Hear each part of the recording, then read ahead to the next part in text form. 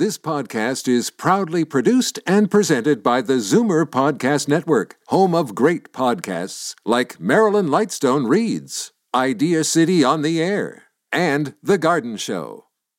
You're listening to an exclusive podcast of the Zoomer Week in Review, heard every Sunday at noon on AM 740 Zoomer Radio. You're listening to the Zoomer Week in Review, brought to you by Chartwell Seniors Housing, making people's lives better.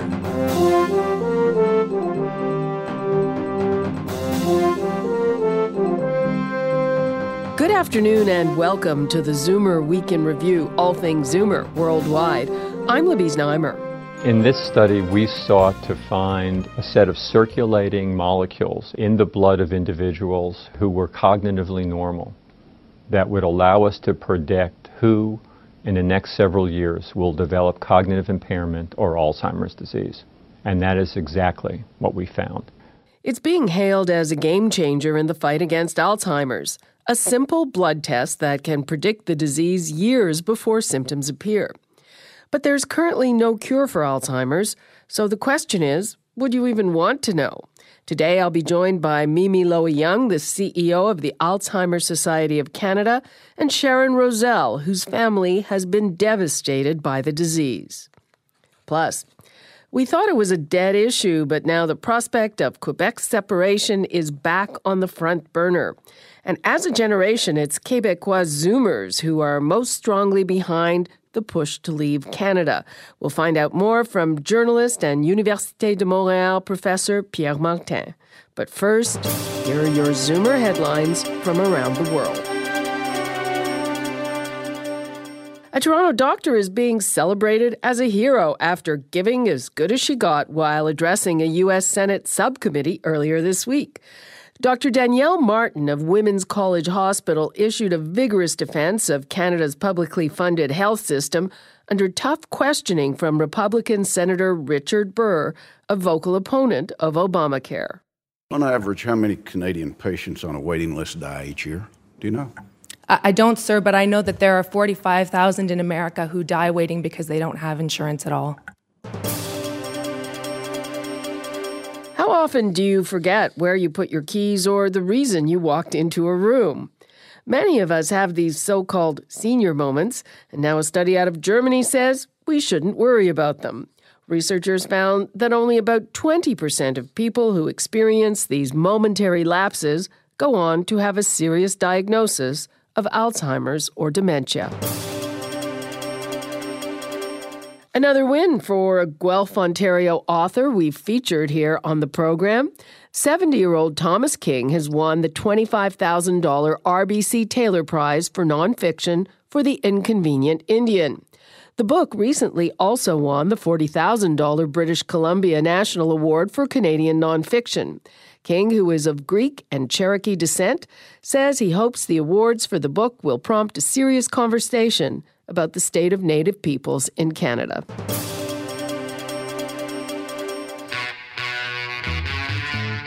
One of the Rolling Stones is writing a children's book. Keith Richards, the musician who came to define the adult-only lifestyle of rock stars, has a deal with Little Brown Books for young readers. It's for a picture story called Gus and Me, the story of my granddad and my first guitar. The book will include illustrations by Richards' daughter, Theodora. Gus is Gus Dupree, Keith Richards' beloved musician grandfather. Keith Richards is 70 and has 5 grandchildren of his own. He wrote at length about his grandfather's influence on his career in his best-selling memoir, Life. I'm Libby Znaimer, and those are your Zoomer headlines from around the world. What would you do if you knew you were going to get Alzheimer's disease? Would you even want to know? Those questions are becoming real now that U.S. researchers have developed a blood test that can predict with 90% accuracy whether someone will develop the disease within 3 years. For a look at those tough questions, I talked to Sharon Rosell, a 61-year-old caregiver whose family has been ravaged by Alzheimer's, and Mimi Lowy-Young, Chief Executive of the Alzheimer's Society of Canada. I'd want to know myself because I'd want to live my life now and not wait until I get the disease. and do things I want to do, and get my finances in order and everything else, get ready for, what's going to happen. Mimi, what was your reaction when you heard about this blood test?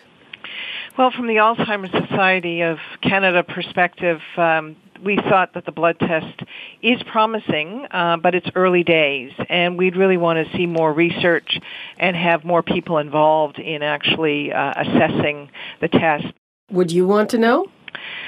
Well, it's interesting because my late mother died of vascular dementia, and I think so. I'd want more research done, but I too, like Sharon, would want to know about the potential of getting the disease so I could plan my life as she said. It sounds very promising, 90% accuracy, but that's 10% inaccuracy, which probably means false positives. That means conceivably you could be told that you're going to get Alzheimer's in 3 years and it won't happen. Absolutely. But there is a more of a chance that I will get it. So I'd go by that. What do you think of that, Mimi, the potential for, what would turn out to be a lot of false positives if you imagine that this test would become something fairly routine? So I think precisely to the point of wanting to do more research in this area to better understand and really get a better a much larger sample size to be able to confirm that this blood test can be predictive. What do you think the ethical issues raised by a test like this are? First of all, whether to take the test or not, it's a difficult decision to make, but I think it gives people the opportunity to make choices. The other thing is the impact on personal decisions, on relationships, whether somebody has children, what are the impacts on finances, lifestyle choices. I think the other issue is a potentially impact on people's ability to get insurance and employment benefits, and what it does to one's employment could be an issue. And again, what's issues around the right to privacy and confidentiality. I mean, who should be notified about the results? How do you involve family members, insurance companies? All that becomes a huge issue. And the other issue around the ethical piece is the potential exploitation of individuals who are concerned about developing the disease, how that would be addressed. Sharon, do any of those things worry you? For as far as employment issues, yeah, absolutely. If you were to find such a thing out, do you think it would change your relationships? I think we'd probably get closer together than ever. Because I know that's an issue. I've talked to people, and what a lot of them tell me is that as soon as they tell people about their diagnosis, they start to lose their friends. We hear the stories, as you described it, of people pulling away from individuals who once had the diagnosis. So our effort over the past few years, and it's been our major awareness campaign, is to reduce the stigma of the disease. You talk about if you know in advance there is treatment you might try, but isn't that all experimental? There's nothing proven that will prevent dementia or the treatment that can be given before there are symptoms, is there? Correct. There are no treatments at the present time. There are some drugs that have been found to reduce the progress of the disease once the disease is diagnosed. What would you say to people who say, I don't want to know? Well, I think that's a difficult question to answer in terms of whether people will want to know. And actually, right now, nearly 50% delay getting a diagnosis of the disease, even having the disease. We know that there just needs to be more research and more funding of research in Canada. I would say, why wouldn't you want to know? Why not enjoy the moment now? Many people wait until they're stricken with any type of disease, and they regret that after. Okay, ladies, thank you so much. Thank you so much. Okay. Bye-bye. Thank you. Bye-bye now. I'm Libby Znaimer, and this is the Zoomer Week in Review. Nearly 20 years after the Quebec referendum of 1995, the idea of separatism is once again sweeping the province. And Zoomers are the largest cohort behind the notion of a sovereign Quebec. In just a moment, we'll hear more from politics professor and journalist Pierre Martin.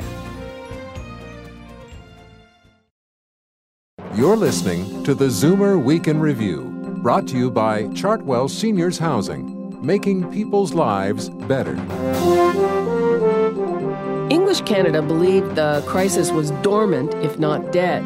But now the prospect of another referendum on Quebec's sovereignty has come to the fore in the midst of the Quebec election campaign. It's partly a generational thing. The consensus is if there is another push for separation, it will be driven by Zoomers. I reached Université de Montréal political scientist Pierre Martin to talk about demographics and identity in Quebec. The vast majority of Francophone Quebecers think of themselves first, and for many of them only, in reference to Quebec as a collectivity. This used to be different, and the pre-baby boom generation, for example, used to think of themselves as either Canadien Français or French Canadian or Canadians, and gradually this primary focus of identity shifted towards Quebec. Part of this is the result of the Quiet Revolution. Since that historic turn in the 60s and 70s, most of the people who acquired their identity have tended to identify primarily toward Quebec. That would be the baby boomers. Do the younger people see themselves the same way as Quebecers? Or yes. The younger generation have been less prone to associate directly this identity with the political project of sovereignty, and it's partly due to the fact that for the past 20 years or so, well, for the whole period following the second referendum of 1995, the issue of sovereignty seemed to be put on a shelf. But now that it is in the process of returning, one can't necessarily predict how this new generation will participate. The commentary that I've seen basically says that if there is a referendum, it's basically the baby boomers that would be pushing it through. They are very numerous. I mean, they form a large chunk of the population, but they would by no means be sufficient.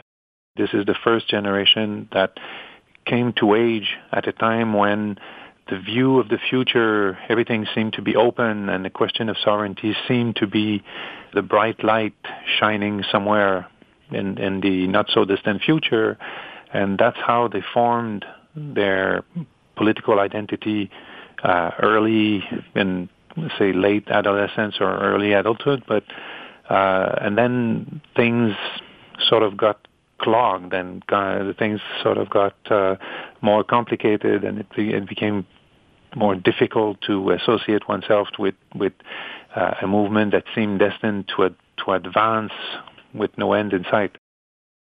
At this point, the question is whether they can actually recreate the same kind of enthusiasm that have led to the early growth of the movement in the new generations. And that's, again, that remains to be seen. In the rest of Canada, certainly, we have the phenomenon where when it comes to voting, boomers and older people vote, younger people do not vote. Is the same thing true in Quebec, and wouldn't that influence a referendum? In general, it is. It's been true in elections, but you have to make a very special distinction for the referendum. In 1995, for example, one has to be very conscious of the fact that 94% of the population showed up to vote, of the electorate showed up to vote. So that includes a good 20 or so percent of people who very rarely or never show up for these kinds of things. What will the role of demographics and the baby boom generation be? Well, it will be important because, as I said, what the Parti québécois is counting on is the fact that the new generation, the people who came of age since the last referendum, have grown and have come into adult age in a very different environment than their predecessors. For the portion of the electorate that will make the decision, it's not about the survival of Canada. It will be about what's best for Quebec. Mm-hmm. And there's still quite a bit of opinion that even though people think of themselves first as Quebecers and they don't particularly feel attached to Canada or feel that it's particularly relevant or important to them, they still might be convinced that it's too costly, too much trouble.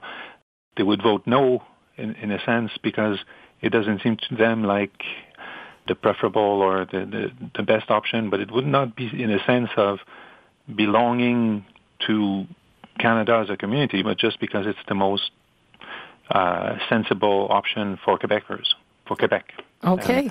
And it might sound a little shocking for part of the opinion in the rest of the country, but that's how the block of voters that are in the middle of Quebec, of the Quebec electorate, that's how they think. And even though there are about 30-some% who will always be in support of Canada and 30-some% who will always vote for sovereignty, it's those in the middle that will make the decision.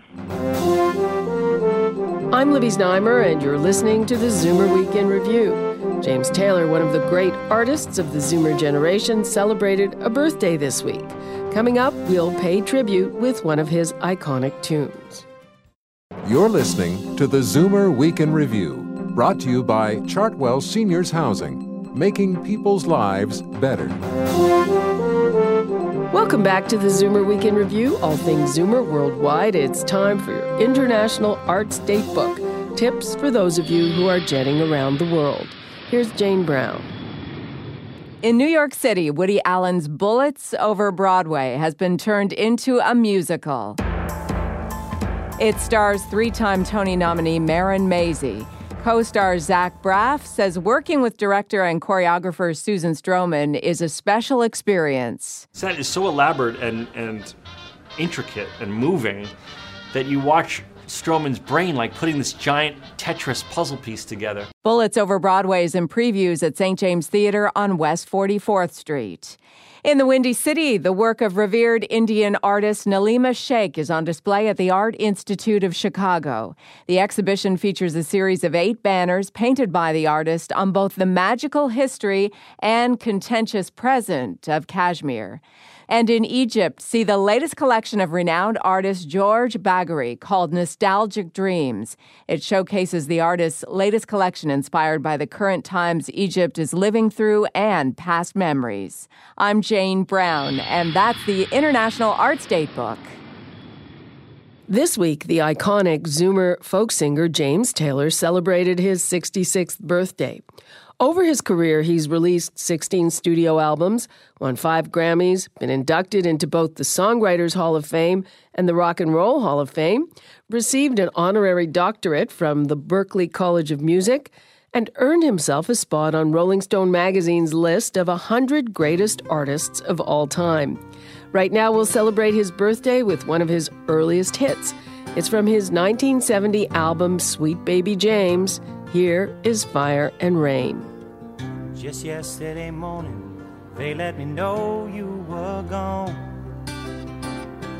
Suzanne, the plans they made put an end to you. I walked out this morning and I wrote down this song. I just can't remember who to send it to. Thought I'd see you one more time again. There's just a few things coming my way this time around now. Thought I'd see you far away now.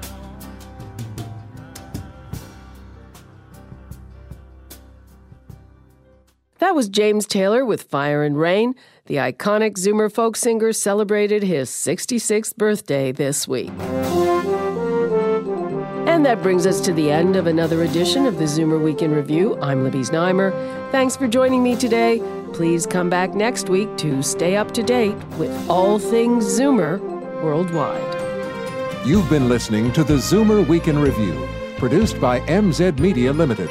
Executive producer Moses Znaimer. Produced by Paul Thomas. Program Director John Van Driel. This has been an exclusive podcast of the Zoomer Week in Review, heard every Sunday at noon on AM 740 Zoomer Radio. This podcast is proudly produced and presented by the Zwir Podcast Network, home of great podcasts like Marilyn Lightstone Reads, Idea City on the Air, and The Garden Show.